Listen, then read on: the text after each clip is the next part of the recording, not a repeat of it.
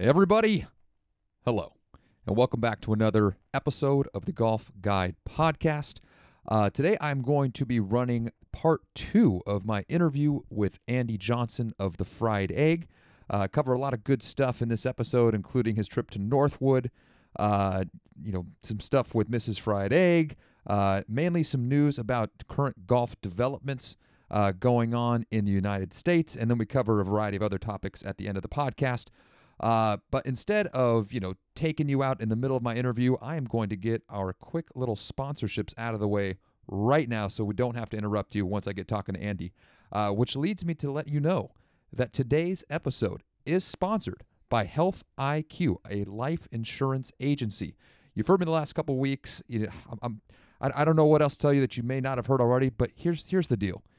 If you're a healthy person, you should be able to get lower rates on your life insurance because there's a far more unlikely chance that you are going to croak from being obese and unhealthy. All right. So I don't know if you know this, but I think it's like 56% of Health IQ customers save between 4 and 33% on their life insurance.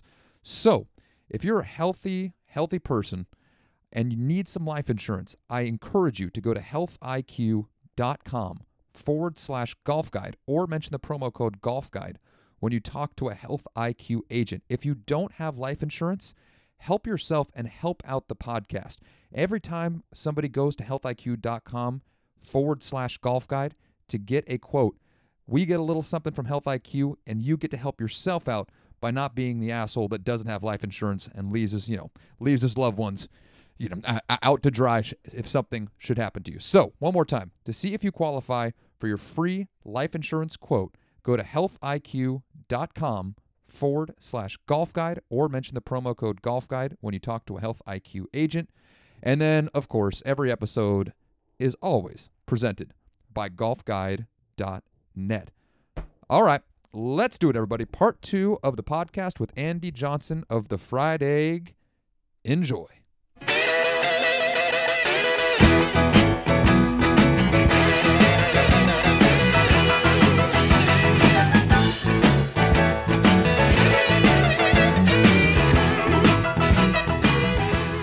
The course that I was most interested to hear your feedback on from your West Coast trip, and that obviously is Northwood. We talked about it on our podcast last year. We briefly discussed it when I saw you at the Architecture Summit in San Francisco, or I guess Architecture Panel, I guess if you will, is what it was, back at State Apparel. Obviously, the course has a lot of untapped potential, and when I went out there and walked it with Brett Hochstein a couple weeks ago, I had always noticed that there was a couple spots where they had, let old bunkers get fill, and they were essentially grass bunkers. But I noticed so many more of them with Brett out there kind of pointing them out. And I just found it to be fascinating. It got me really thinking about what could be. But there was a little part of me that was like, but it's so good the way that it is. I know that it could be better. And certainly if they had the option of redoing it, I would certainly want to have some of those bunkers restored. But as it is in its current condition, what were some of your biggest takeaways? I mean, it's just a really cool place to get to play golf. Like I'm from the Midwest, so I don't get to see redwood trees every day. And like playing golf in 200-year-old, 200-foot redwood trees is pretty cool. Oh, absolutely. Maybe even bigger than 200 feet. They're probably like 100 yards tall. There's some big boys out there. Yeah, and I think one of the crazy things is Zach and I played with like a hickory driver, which I thought was like the way to play out there because like it's obviously very short and you don't need a lot of distance out there. No, but it is so much fun, and I actually think that like the fairways look really narrow. I don't think they're that narrow. I think the trees, the scale, the size of the trees make the fairways look so small. Like one of my favorite photos I took of the place is looking back down like the second fairway, and I love it because like they were cutting down some trees, which was unbelievable that they were pulling that off. But there's like there's a semi truck in the photo, and like you can see the semi truck looks like a toy truck next to these trees. This is how big these trees are. And then we had this just unbelievable like fog, and it was just a cool experience. Like what you said, there's so much potential there. I think these are the types of places like something that bugs me is like this destination golf, and everybody's like, oh, you have to throw all this money into this golf course because it's, into this sandy site, and it's going to cost like people $400 to go play, and you have to stay. It's like that kind of golf like kind of bugs me, in the sense because like there's places like Northwood that with like $1 million, Northwood would be one of the 10 to 15 coolest places for somebody to go play golf in America. Totally. And it'd be open to the public, and it would be affordable. And, there aren't many golf courses that were designed by Alister MacKenzie that are relatively untouched. I know like the third green had to move, and they've got some houses. So 3 and 4 are slightly different, but for the most part, the original design is all there. The bunkers are there. You can see where you just have to fill it in. And I mean, it's just such a cool place. Like, I mean, my dream would be to like have money and buy that place and turn it into like as bad as it sounds, like a small club where you're mandatory to play, like mandatory use of like hickories or a reduced distance ball. And that place would be one of the most fun places to play in the world. Oh man, I cannot agree with you more. I mean, obviously, you certainly don't want to make a course like that more exclusive, because it's part of its charm. At least, I've always thought, is that you just get people from all walks of life out there. I mean, at least in the North Bay and Sonoma County, Guerneville and Monterey, out where it's located, it's kind of a outlet for people who are really out there. West Sonoma County is a place where you can really go be yourself, and you are not going to get a lot of judgment. You can kind of just do your thing. It's a place to just go be you. And, because of that, you get some really odd characters out there. And I don't know if there's a better representation of that than walking into that unbelievably fantastic bar at Northwoods, where you just sit down, next to who knows who. You grab yourself a cocktail before you head on the golf course. I mean, just the convergence of different lives that fall on that golf course, I do think adds to the charm. But I'm with you, man. If you could restore some of those bunkers out there, it would be phenomenal. I guess the question is, in a restoration, how many of the trees do you cut down? Because that's one thing that you and I talked about previously, is that I've always contended that a lot of those trees, especially on number like 6, for instance, I'm sure that you saw when you walk, it's the one where you're hitting out of the little chute, right? That short dog leg, right, short par 4, where it looked like there used to be a lot of bunkers on the short side of the fairway, kind of lining it up along with some centerline bunkers in the fairway out there. But because those are gone, those trees that kind of hug the right side as you're hitting out of the chute, I never realized that those trees may have not been there when he first built it, but I feel like those trees also kind of serve a similar purpose to those short side fairway bunkers. If you were going to restore Northwood, how much work would you do in terms of tree removal and some other stuff like that? I mean, that's like one of the few places where you play and you come away like, I mean, as anybody that follows me, it's like, nobody knows you love width, you love playability, but this course is all the antithesis of that, but it's still good. That's why I'm so curious. It's funny because like it's one of the places like you walk away, like I walked away with a greater appreciation for trees when I was there. That being said, like a lot of them need to go just because like it makes it really hard to grow grass. Mm-hmm. Not a lot. I mean, like you just need to take down some of them. Because it's like almost impossible to grow grass with those trees. Yes. I mean, it's impressive how good of shape it is. I know, man. It just gets no sunlight. It's crazy they can grow it and what it is. And on a little side note, before we go on from Northwood, I did listen to your podcast with Sean when you and Zach were down at Meadow Club, and he had mentioned something about Northwood. So I just wanted to give you a little background. It was, in fact, built or commissioned to be built by the Bohemian Grove, kind of that social elite club that a lot of, ex-presidents and major leaders of industry, a real skull and bones type society that owns like 2,800 acres right on the other side of the river, and they commissioned MacKenzie to come out and build it. I believe they may have tapped him when he was at Cypress, because it was the course that was built directly after Cypress was built. But after having some conversations with Vern, who's been the head golf professional there for a long, long time, he has confirmed that at the Bohemian Grove, they have all of the original hand-drawn MacKenzie topo maps for when the golf course was first built. And there have been people that have tried to throw tens of thousands of dollars at the Bohemian Grove to get their hands on those, and they absolutely will not show them to anybody. That made me very, very upset. How does that make you feel? I mean, it's just kind of selfish, Yeah. but whatever. I mean, it's they're there, so They're somewhere. yeah. I mean, it's and they're there, so it is what it is. There's not. I mean, the that's a crazy little spot up there, the Monterey, and man, that was. Guerneville, it's a interesting, it's an eclectic little community. Well said. And finding a hotel there at like 8 p.m. in the winter is kind of hard. I'm not gonna lie. Yeah. Yeah. Was the course at least kind of dry when you were there? I don't know what the rain situation was like. It was like 70 and sunny for like the entire time we were there. We caught like unbelievable weather, but I mean, it was wet from like the fog. Yeah, that's very true. I think I was out there the week before, and it started raining right after I'd finished playing, but it only rained for maybe a day. So I was just hoping that one day of rain wouldn't keep the course wet for a full week. So I was hoping you guys got to play it in at least some okay conditions out there. Yeah, it was good. Awesome. Yeah, okay, let's just get into a couple things that I really wanted to hit with you before we get going. A side note. I know you did something last year very similar to what I'm about to do in the coming months, and that is, take the marital plunge. I think some of us are curious out there. What does Mrs. Fried Egg think of all your new travel plans and you're on the road, you're just being on the road all the time?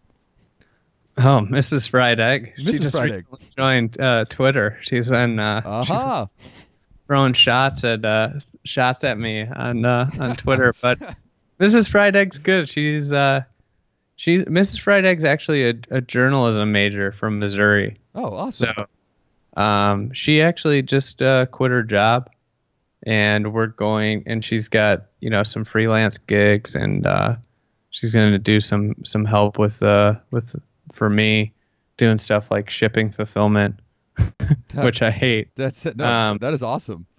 Is she a golfer? No, she's not a golfer. She provides much needed balance in my life. Okay, good. So she's gonna travel a lot with me. She's got her own blog set up, and it's not quite live yet. But so we're gonna be on the road a lot together. So it'll be great. I mean, it's really nice. She helps a ton. I mean, like, I wouldn't be able to have done what I've done without her, because like I was really a bad writer when I started. Well, I mean, that's in the words of the dude, that's just like your opinion, man. But anyway, I think it's great, and that's very, very cool to hear that she's gonna be on the road with you. That is very, very exciting. So, all right, on to the next couple things here for you. I guess we'll just jump right into the main thing that I wanted to talk to you about, and that is like golf course development. So, as a lot of people know, I mean, obviously since 2008, 2009, golf course development has slowed considerably. I mean, they think there's about 6 times as many golf courses nationwide closing every year as there are opening up.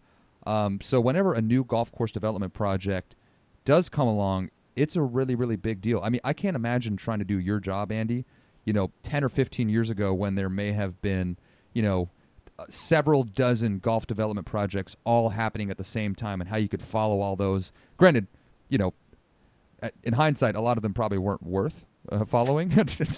But that being said, obviously over the last dozen to 15 years, there's just been some amazing infrastructure golf development projects that have put together, starting with Bandon. I mean, you could just go on the Kaiser tree, the Bandon, Sand Valley, Cabot. But there's been a lot of other interesting projects as well. And in 2018, there's a couple still on the table, one of which you've written about extensively.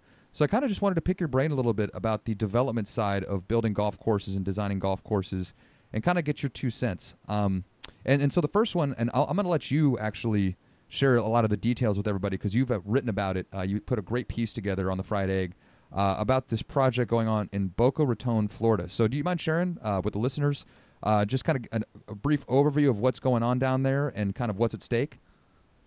Yeah, it's funny. A buddy of mine who lives in the area, like, he just texted me one night like, "Hey, have you heard about this Boca National deal?" And I was like, what's going on? And like, he knew that was all that he needed to do for me to get like triggered Yeah. as soon as I started reading about this. So Andy I mean, Johnson, easily triggered. yeah, well, you just got to know the right buttons to push. Um, so like, sure enough, like, I did a bunch of research, and like, 48 hours later, there's an article about it on the site. But and everything I wanted to get done, I didn't do. The So they sold like their old municipal course for like $67 million, I think it was the number, and they then they took that money and they bought this place, and that was a golf course. It's like 27-hole course with residential, just like kind of a nothing golf course. And now they're going to invest like $18 million into building 27 holes. And that place, like, you start to read about it, and you read like the quotes from the guy running the project, and you're like, wait a second, are we back to like 1985 right now? I can't believe that all of these big name firms like Jack Nicklaus and Greg Norman are interested in this project. It's like, well, of course they are. You're spending $18 million. There aren't many of these projects around anymore. And it's just alarming. I mean, you read about what the guy running the project wants is championship golf, and 27 holes of it on a small site with residential, and immediately you start to think, oh well, you're going to end up with a typical South Florida golf course with houses on the left, water on the right, and a overly difficult design, when this should be a municipal golf course where it's very family friendly, kid friendly, fun to play. And I think that, the parallel, and what I really think the future of golf architecture should be, especially with municipal development, is around affordable, accessible, easy for beginners. And all you have to do is look up the road to Orlando, where there's like Winter Park 9. Mm-hmm. They took a really dilapidated golf course that no ground movement, I mean, dead flat property, roads bisecting it, small property, and made just like an insanely fun place to play golf. Like, par is so irrelevant out there. They're 240-yard par fours, but it's wall-to-wall fairway. The green complexes are extremely interesting. So like, as a good player, you still have fun because the greens are so good. And it's like that they did that under budget. They built a putting course, and now that place is packed all the time. Mm-hmm. And you look at the road that Boca National is heading down as of late. I most recently heard they're interviewing all 15 firms that they got bids from, which is a tremendous waste of money. But as David Kidd told me, for the article, like the smartest thing they can do is hire the cheapest option, and like, they won't know it now, but like, that's the best piece of advice you could give them, is just hire whoever's the cheapest. That is the quote that stood out most to me when I was reading your article. I thought that was fascinating. They've got a few young guys in that bid, and it's like, if you hire Greg Norman for that job, like, it's a big deal for the community. One of the things I've learned about like development is like the finality of design is pretty depressing. Like, once they spend the $18 million, like, there's no more money. So if you don't do it right this time, like, it's going to be messed up forever. It's kind of depressing, because like, when you see a project that like they spend a heap load of money, and then the community gets just like a shit product for what they spent, it's like that shouldn't happen. But what it is you've got uninformed people making the buying decisions of millions of dollars. And like, I don't want to rag on this guy, but like, he doesn't really know what he's doing. He's more starstruck at the appeal of like getting to meet Jack Nicklaus or Greg Norman than actually providing a great product and a great golf course for their community. Sure. And I think, like, if you look at like, what does a project mean to Greg Norman, who's designed like 300 golf courses around the country. What does this project in Boca Raton mean to him? Like, he's won major he was the number one player in the world. It means a lot of dollar signs. Yeah, but it doesn't mean anything really to him. If you hire a young guy like Winter Park did, like, that project means the world to him. And in a way, that project means to a young architect more to the community than the golf course means to the community. And that's when you get the best work out of somebody, is when they know, hey, I have to do a great job on this, or else like this is my chance to like make my career. And they're going to pour their heart and soul into it, rather than, there's dozens of Jack Nicklaus and Greg Norman golf courses in South Florida. It seems like it's the mecca of the signature era of design. Florida is just a hotbed.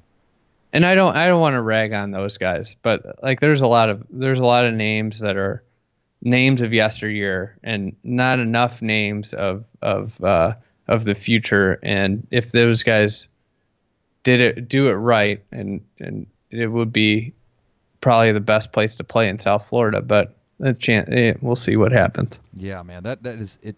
It's kind of like you were talking about before. The potential there seems to be so great, and that if it doesn't, and especially, it's not very often that you have potential matched with resources. Usually, one of those two things are missing, and the fact that they have both, that their margin for error is very, very small. They've got to knock this one out of the park, and I really hope they do. Of the guys who have thrown their name in the hat, that some of that you referenced, is there any that you'd like to see? Possibly like who are some of the guys that you'd like to see get a shot at designing that thing? Especially maybe guys that you've talked to on the podcast.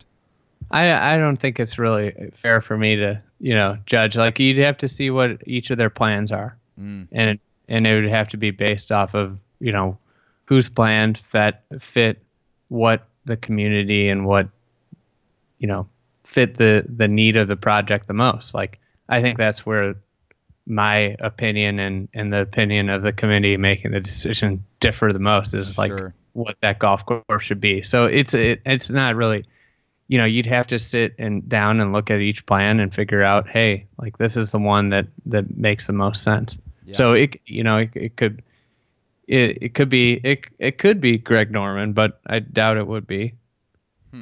Interesting.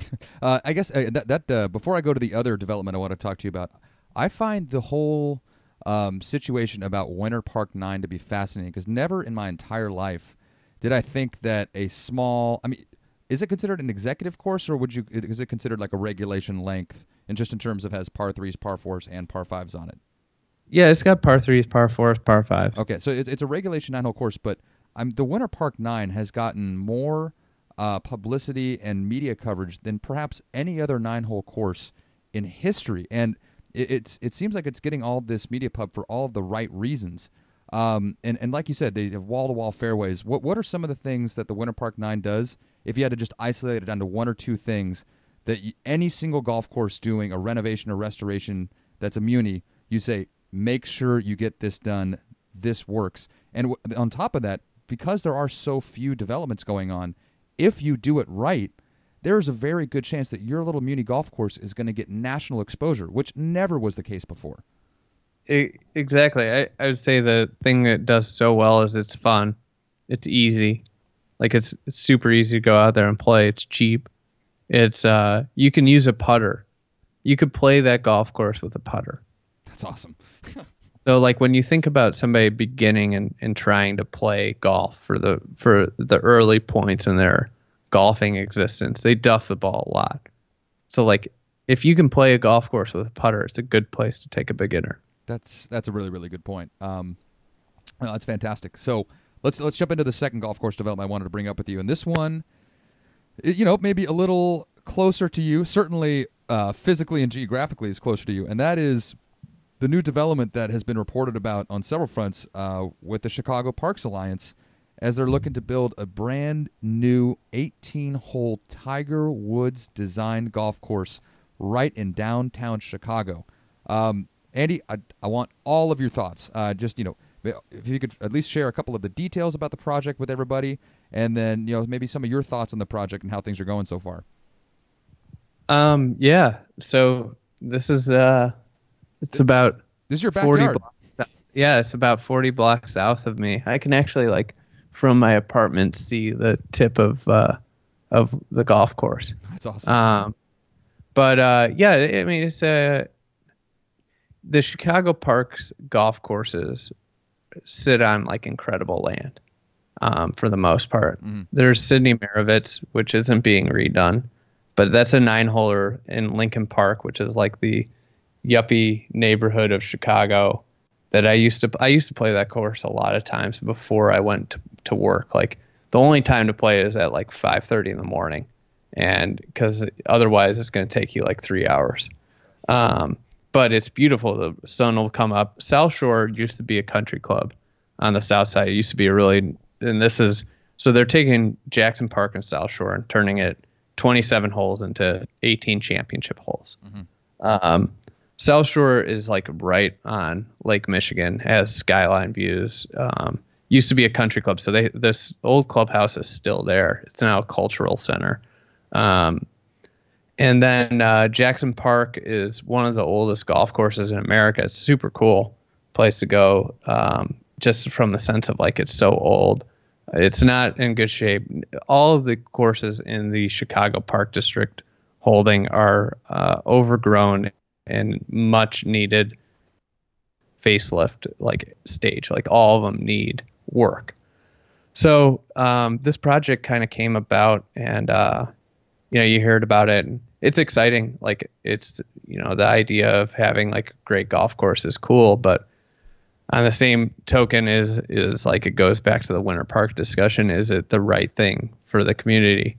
Now, like from like a demographic sense, like the allure of Tiger Woods is really important for the community, and it has spurred a lot of excitement in the area. Like caddy program, they already have a caddy program there going, which is awesome.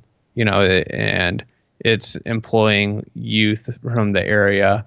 A lot of the schools in that area have, started golf teams since the announcement, which is, I mean, it's a lot of excitement. And I think that is the allure of competitive golf and, having pro tournaments and having Tiger Woods as the designer from like a mainstream public appeal helps a lot, if that makes sense. Yeah. I So the project is going to cost like $30 million to build, which is a lot of money. It's a good amount of scratch. Yeah, it comes with the Obama library, the presidential library. It's like right down there, right by it. So they're going to get like a bunch of fill from there, and it'll help them, build and do, the project with like add some elevation, some interest to the sites. But then like it came out that like to connect the properties, like there's roads in between them. They have to build a $30 million connector. So all of a sudden now you're looking at like $60 million bill to build this golf course and chase championship golf. And I don't necessarily, from my philosophy, believe chasing championship golf is a good business decision. Now the design plans, like it looks like it's going to be a really like fun golf course to play. Having played Blue Jack, like Tiger seems to embrace like width and making it really fun for beginners. So like the design does that, but then I keep coming back to like the final bill, and that's where my kind of conflict is. It's like $60 million. Like the city is like not in like the best financial shape. A lot of the money will come from private donors and private investment. So that, that's lessening it. But then you think about like, all right, if you spent, I think Winter Park spent 1.2 million. Let's just say you spent 5 million on each site, and you turned South Shore into a really cool like 5-hole place that's super kid friendly. And you turn Jackson Park into like a 13-hole course. And each of them have their own role. You can go there and play a quick 4 holes. You can go to Jackson Park and play 13 holes, but they're like super fun, affordable, and you spend $10 million instead of $60 million, and then you take $50 million and dump that money into social programs for the area and programs like the First Tee. Like, what's going to bring more return on investment? I don't know, man. Those hotel rooms they're going to sell when the BMW comes to town. That's a serious economic boost, is it not? Yeah, and it's like I live right by McCormick Place, and like they'll get the spend of every single corporate bank account that's looking to play business golf. Like McCormick Place is the convention center. It's 40 blocks. Like there's positive on both sides. Like, and that's like it's one of the more conflicting projects in golf is because I can argue either side. Yeah. Yeah. And either way you come out, there's positives and negatives with it. And having like the allure of championship golf will certainly, people will fly to Chicago to play a Tiger Woods design. Like not everybody, like a lot of golf course architecture nerds would scoff at that idea, but like Torrey Pines tee sheet is packed every single weekend because you can go play it. And I mean, they're going to do kids play for free, under 17 Chicago residents. And they're going to have, for Chicago residents, I think the greens fees will be $50. So like they're taking a model where like they're going to gouge the out of towners and they're going to make, it's going to be a really affordable and accessible place for residents to play. So there are positives on both sides. I can't really figure out where I'm at on where I stand. I'm going to stay neutral. I'm taking the stance of the NBA draft. That's not a bad. So obviously I'm not too familiar with the site outside of what I've read on some articles, but is the top site the larger of the two?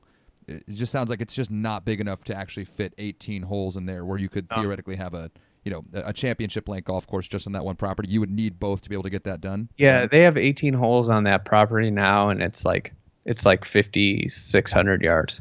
Got it. Okay. So they have to have the other piece to make it 18 holes. And I mean, the other piece is the one where you'll have like the dramatic waterfront holes, which will be, I mean, I wrote an article about it when it came out, but it could be some really, really cool golf holes, or I mean, unbelievable place to watch like a championship golf coming down the stretch. I mean, it's going to be some of the closing holes with like the sun going down and the lake and the skyline, like very cool. Yeah. With that skyline, it's going to be pretty fantastic. Well, I am very excited to see where that goes. It sounds to me like you are, you could argue one way or the other, but maybe you might be leaning towards something a little more community friendly and not so championship based. If I had to put you on the spot, I don't know. This is your hometown. It's got to be extra tough. Yeah, it's there are pluses and minuses on both sides. It's it's a $60 million price tag. I just have to believe that is there's just that's a lot of money. The $30 million to connect the two spots, that's the one that kind of like, that must be a really, really nice tunnel or a really, really spectacular bridge. I don't know which one it would be, but that seems crazy. We're dealing with the city of Chicago too, so all cities are somewhat alike, it sounds like. Yeah, one of the things you just having the city of Chicago involved is like a instant like negator of optimism. That's great. All right, man. Let's start to put a wrap on this thing. I got a couple of speed round questions for you, and then just because you are my guest, I've never done this before, but in an attempt to get more people to start listening to the Fried Egg podcast, I've got 3 overrated or underrated for you at the very end. Does that sound good to you? Sounds good. Okay. Yeah. All right. Couple speed rounds for you. Obviously, you've been doing the Yoke with Doak, a really fantastic podcast series with Tom Doak that I would encourage everybody listening to this podcast to go listen to if they haven't already. First speed round question: how's Tom's golf game? He's like I'm not sure what his handicap is. He's probably like a 12. 12? Oh, okay. 12. He's got a really unbelievable short game. I would hope so. With some of those greens that he builds, he better have a spectacular short game. He hits some chip shots like where I've only played once with him, but like I was like, whoa. I didn't even see that shot, and he hits like this little like 6-iron bump and run from like somewhere. I'd just immediately pull a lob wedge, and he hits it up to like 2 inches. Like, so He's crafty. yeah, around the green's unbelievable. Oh, amazing. All right, second speed round question. It kind of follows the same thing because if Tom's a 12, and this is a question I asked Brett Hochstein when we talked a couple weeks ago, and that is, at what skill level do you think golfers start to genuinely appreciate quality architecture? Because obviously, to appreciate it, you got to know your different spots. You got to see the strategy.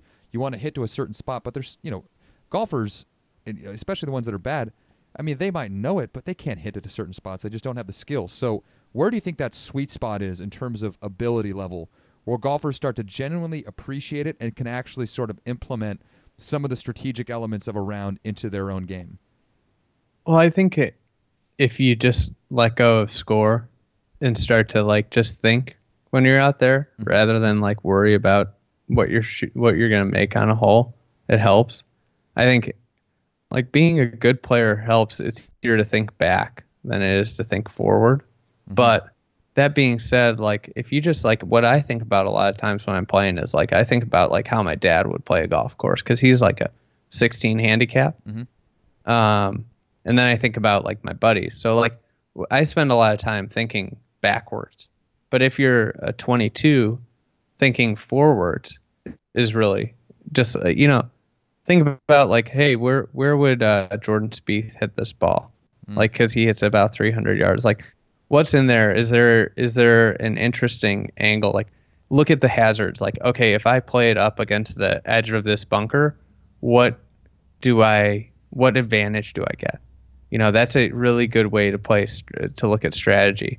I saw, who was it? Job Fickett on Twitter was comparing golf course architecture to skiing last night, which I found pretty fascinating. Like the downhill skiing, like taking the hard cut in the inside of a curve is more risky, but it yields a better approach if you pull it off, just like golf course architecture. Interesting.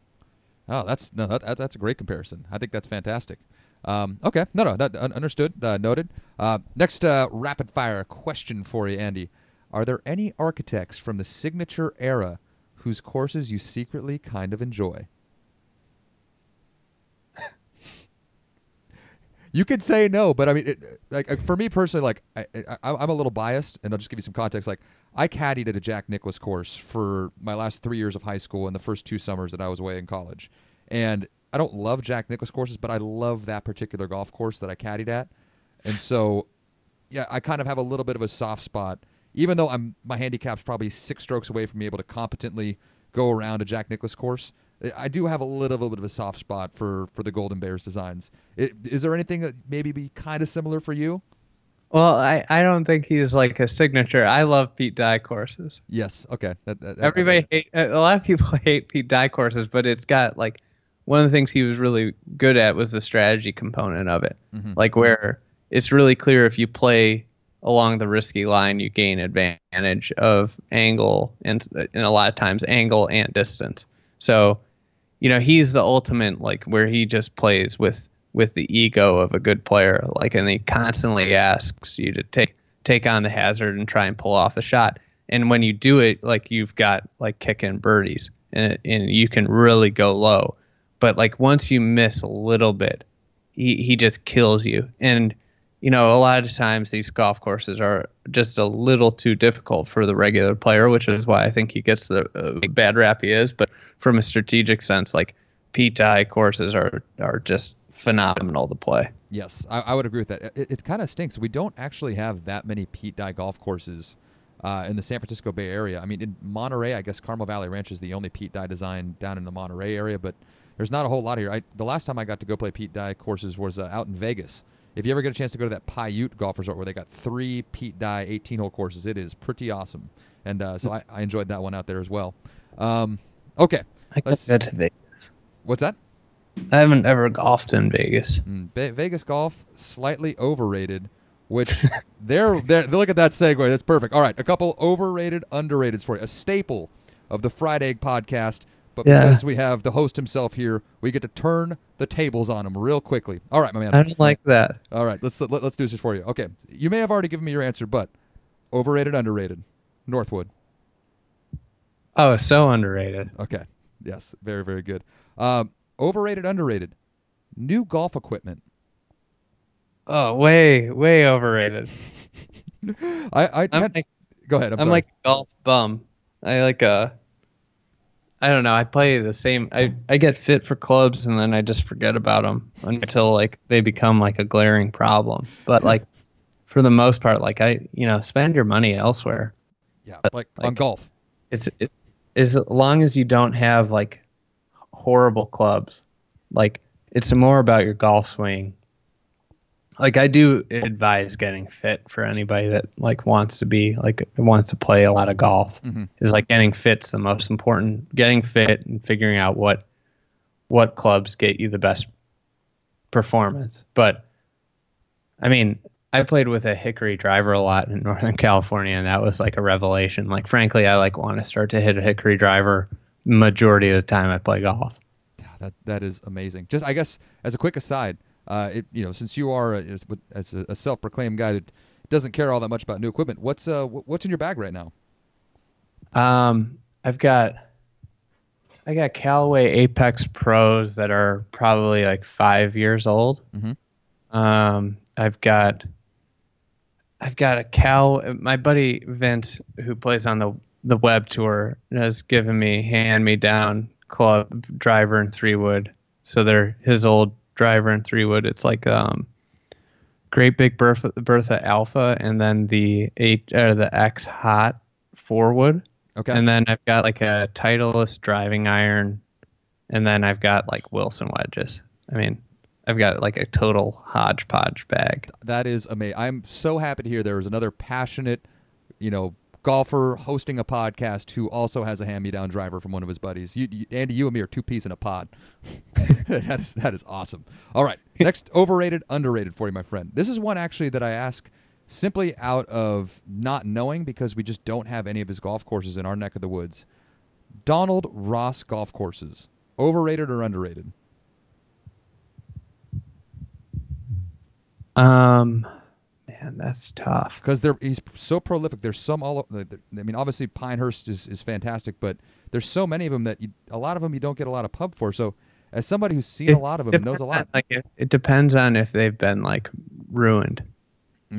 Like if they've been worked on and they still say it's a Donald Ross and like it's been renovated by some schmuck in the 80s, like that's not a Donald Ross course anymore. But like a real Donald Ross is underrated. Like that's one of the things that if you're going to like a new area and you don't know where to play, like a good safe bet is just to pull up Donald Ross list of golf courses and find a public one in that area if you don't have a good recommendation. Okay. So I'd say Donald Ross is underrated. Okay, awesome. Overrated or underrated?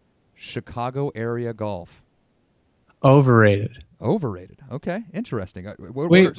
We just get compared with like New York and Philly a lot, and I don't think we stack up to those two cities. We have a lot of really, really great golf. We have a lot of really, really good golf courses, but only a couple really great ones.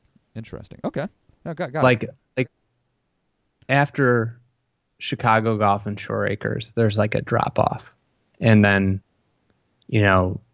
I think like when you look at like Philadelphia, you've got Pine Valley, Marion, Aronimink, Gulf Mills, Philly Cricket, Philly Country Club. Like they have like more depth. Like Rolling Green is like the 10th best course in Philly and probably would be one of our 5 or 6 best. Okay, interesting. We have but I think we're strong is from like 10 to 30. We're really strong. But we don't have like as much top end, wow. Like if you include Monterey and San Francisco, like we can't compete. Interesting. Like is a lot of the very good golf public or private out there? Like all private. Okay, all private. Gotcha. Okay, so unless you're a club member and you got some reciprocal stuff, it might be challenging to play a lot of the good golf if you travel out to Chicago. Oh yeah. Okay. It's extremely private and difficult Okay. to play. Gotcha. Really good. All right. 2 more overrated or underrateds, Andy, and then I let you go here, my man. Overrated or underrated? Par 3 courses. I'm assuming it's a good one, right? Yeah. Actually, Did wait. in general. Underrated. Okay. It's a great place to play for a beginner. I played this. There's a place called McMenamin's Edgewater Yes, up in Portland, man. McMenamin's. They got like 35 bars in Portland. I didn't know they were in the golf industry. Oh, it's awesome. They have a pub course. They have a 20-hole par 3 course and a 12-hole par 3 course. So and I went there with for a buddy's bachelor party, and a lot of my buddies don't play golf, and from college especially, and they it was so much fun. I mean, for everybody, beginners, one guy that's played one time in his whole life, that's 6'5" Serbian, trying to hit the ball. I mean, but it was really hard. I mean, it was 50-yard downhill shots that you'll never see with a green running away. So it was in a perfect place where you could play every hole with a putter. Oh, that's awesome. That's fantastic. All right. And Andy, the apex here, the very last overrated or underrated before I let you get on with your day here. Overrated or underrated? The 2018 Tiger Woods experience. Oh man. I'm so conflicted because I'm such a Tiger fanboy. I'm I can't answer this question with any kind of objectivity. So I have to put it to a professional to get my input on this. I think it's I'm a fanboy too, so I'm not the best, but I think it's underrated because assuming he stays healthy, just having him healthy is such a good thing. I mean, he's had so many failed returns that I think there's so much skepticism, but if he competes in if he gets in contention in 2 events this year, my God, thank God he's back. The golf world in general needs more dynamic personalities. I don't think Tiger is even necessarily that dynamic, but he causes conversation and stirs the pot.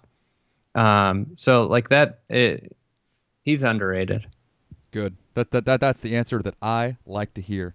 Awesome. All right. Well, Andy, thank you so much for joining me. I know we ran a little long. I'm probably going to split this thing up into a couple of podcasts just to really give everybody a good dosage of the fried egg. But before you go, is there anything going on the fried egg or with you that you want to plug or make people aware of? We'll have a video about Northwood up soon. Very, very nice. So that'll be cool. People get to see what we're talking about. Oh, that's fantastic. And then also, just a little side note, this logo competition that's going on. How is that transpiring thus far? I've been taken away from Logo Madness. Wait, what? You've been taken off the project? No, I've just been taken away during this time. So, okay. So it's been going good. We'll see. It's going to be interesting to see who wins. The mass public isn't always who I would side with, but it's been fascinating to watch who wins. Do you think people are voting more towards the better golf course or the better logo? I think that's a problem. So I think people have trouble separating the logo from the golf course. Yeah, that could be a problem. All right. Well, other than that, Andy, where can people find you and find your work if they want to follow what you're doing? Thefriedegg.com. I'm on Twitter, _fried_egg. I'm on Instagram, which is Fried Egg Golf. And unfortunately, that's one of the problems with making your name Fried Egg a common food. It's kind of hard to get the real estate. And then, the podcast is on iTunes or Stitcher. So wherever. Awesome. I'm everywhere. So just Google The Fried Egg and everything will pull up. That's perfect, man. All right. Andy, thank you again for your time, man. I really appreciate it. If you're not already following The Fried Egg, go do it. Educate yourself. You'll find yourself enjoying watching golf and playing golf to be much more enjoyable with your expanded knowledge base that Andy so generously shares with all of us. So, Andy, thank you so much, man. Hey, of course, Kyle. Thanks for having me on. Absolutely, brother. Thank you again to Mr. Johnson. What an awesome dude. A really fun time I had talking to him. I hope you guys enjoyed these past 2 episodes. If you didn't hear part 1, you can go back. All of our podcasts are available on iTunes as well as Stitcher, and probably a whole bunch of other places that I'm not totally sure of. It's probably on Audio Boom, but I think for the most part, everybody, or the majority of people, use iTunes. And if you are one of those people, I would be so appreciative if you could go listen and rate us on iTunes. It really, really does help. That is a great way that you can support the podcast. iTunes, 5 stars, 4 stars, I guess is okay. But I mean, if you want to leave a 5-star review, that would be fantastic. So, also, today's podcast, as you already heard, was sponsored by Health IQ, a life insurance agency. For a free quote on your life insurance, go to healthiq.com/golf guide, or mention Golf Guide to a Health IQ agent if you're reaching them over the phone. And then, of course, golfguide.net, a great place where you can save up to 70% on greens fees at golf courses, mostly around Northern California, with a couple peppered in Nevada, Southern California, and Oregon as well. All right, everybody, that does it for this week's episode. I will be back next Wednesday with Darren Bunch of Golf Getaways. That is going to be a good one. We just recorded that one only but a few hours ago, so I will have that for you next week. But until then, enjoy yourselves, and we will talk soon. Mahalo.